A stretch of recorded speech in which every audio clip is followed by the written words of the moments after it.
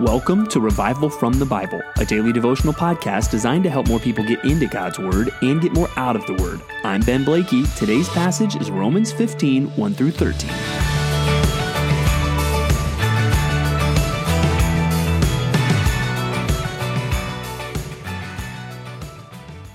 Well, one thing I can guarantee you is that you want a preacher to practice what he preaches. And we're going to see today the Apostle Paul does exactly that. If we go back to Romans 12, where again the book pivots from a lot of doctrinal instruction, not that it was without practical application, but now much more explicitly to practical application. And one of the things he says there as he makes that pivot in chapter 12, verse 2 is, do not be conformed to this world, but be transformed by the renewal of your mind, that by testing you may discern what is the will of God, what is good and acceptable and perfect. Now, as you get to chapter 15, we're going to see Paul do exactly that.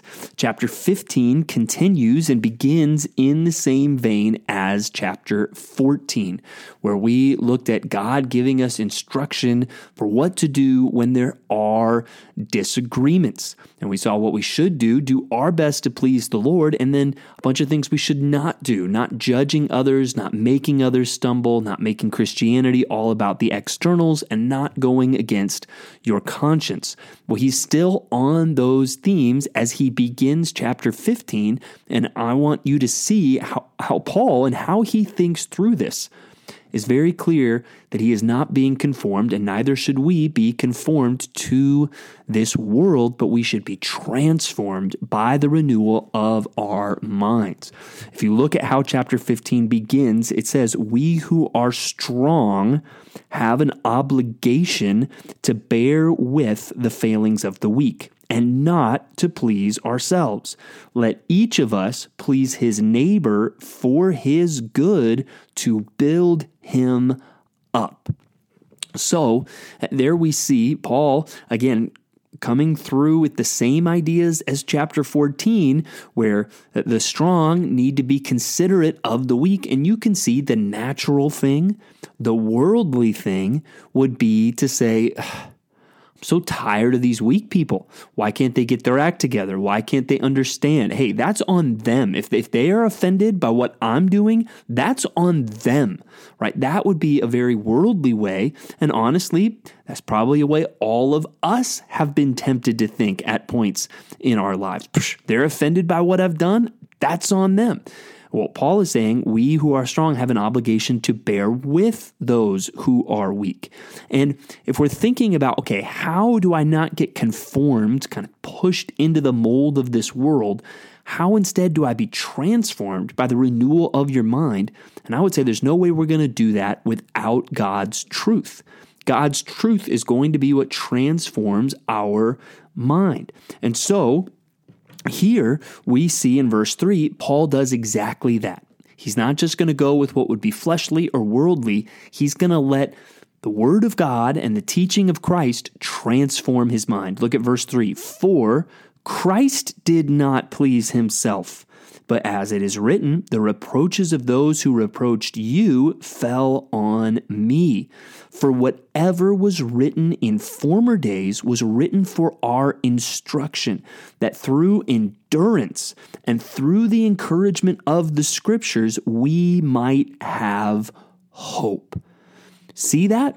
Instead of doing what would be natural and worldly, I'm just going to worry about myself and the weak. I don't care about them. No, I'm going to bear with them, and I'm going to focus not just on doing what I want, but on serving others. Why? Because that's what Jesus did, and that's what the Bible tells me. Did you catch that? He's being transformed in his thinking. I'm not going to do what's fleshly or worldly. I'm going to do what Jesus did.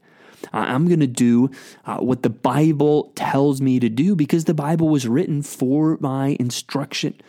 So you need to follow that example. And even specifically, you need to follow that example in what we saw in Romans 14. Because if you are saying, well, other people should never care what I do, and taking things to an extreme like that, you need to be more sensitive to other Christians, because you shouldn't just be focused on yourself. And again, I mentioned that yesterday, the whole idea of Christian liberty. I think in our culture, sometimes we get it wrong because we think of Christian liberty as what I am free to do for myself. Instead, Paul views it as this is what I'm willing to give up to serve. And we need to listen again to verse 2 of chapter 15. Let each of us please his neighbor for good, to build him up. It's not just about pleasing myself. It is about pleasing my neighbor. And so we need to consider how to do that. And we need to use this also as a template for a lot of things that we may be tempted to get bitter or frustrated or think in a fleshly or worldly way about. We need to go to the example of Christ. We need to go to what he taught. We need to go to what the Bible says and let that transform our lives. And one other thing that you will see in this passage is he goes to the example of Christ, but then he even broadens out to bigger theological themes and questions. You see that in verse 8. For I tell you that Christ became a servant to the circumcised to show God's truthfulness in order to confirm the promises given to the patriarchs, and in order that the Gentiles might glorify God for his mercy. So you see, he's not just connecting it to the example of Christ, but he's connecting the nitty-gritty of some of these controversial issues to this bigger picture that's become a theme of the letter of, okay, what about the Jews and the Gentiles? And he's connecting that to, look, Christ became a servant to the circumcised to show God's truthfulness in a way that the Gentiles even will benefit and glorify God. So you start with this specific and controversial thing, looking at things like meat sacrificed to idols or different days of the week or festivals or things like that. And now we're looking, okay, to the example of Christ and to the big picture of the Bible. And that's how we need to think as well, not just getting caught up in the nitty-gritty of a specific situation, but stepping back, looking at the big picture of the Bible, looking at the example of Christ, and letting that inform our thinking. We also see some things in here that should be very encouraging. And that's a good thing for us to remember. Sometimes we think of God's commands, well, they're hard. And when we consider that we're going against the grain of our flesh and against the grain of the world, that is difficult because we want to please ourselves. And this is saying, no, please your neighbor and not just focus on pleasing yourself. But we see some glimpses in here of reminders that when we trust God and when we obey, even when there's some difficult aspects to it, his commands aren't burdensome because they lead to what is good and what is best. Consider just the encouraging things that are in these first 13 verses. Verse 5, may the God of endurance and encouragement grant you to live in such harmony with one another in one accord with Christ Jesus, that together you may with one voice glorify the God and Father of our Lord Jesus Christ.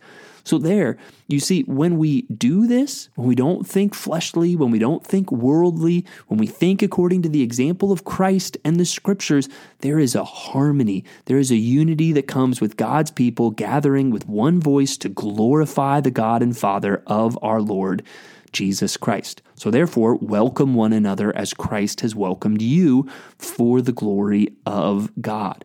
Or then you see in the last verse of this passage, verse 13, may the God of hope fill you with all joy and peace in believing, so that by the power of the Holy Spirit you may abound in hope. So when we submit our will to God's, when we allow our thinking to be transformed by God's word, the end result is joy and peace in believing and abounding in hope. So I hope you see from just this short passage today, how when we don't get conformed to this world, but allow ourselves to be transformed by the renewal of our mind, that will be countercultural, that will go against our flesh, but it will lead to a place that is good. It will lead to a place of a blessing with things like joy and peace and hope. So I hope that encourages you to think according to God's word in these specific issues of controversial or different opinions, that we would look not just to please ourselves, but to please others. And I hope that this will give you an example in general, whatever other issue may come up in your life today. Instead of going according to your flesh and going according to the world, that you would allow yourself to be transformed by the renewal of your mind through the example of Christ, through the teaching of the Scriptures, and that leads you to abound in hope. Thanks for digging into God's Word with me today on Revival from the Bible. For more resources, check out revivalfromthebible.com. To learn more about Compass Bible Church Treasure Valley, go to compassbible.tv. The grace of our Lord Jesus Christ be with you.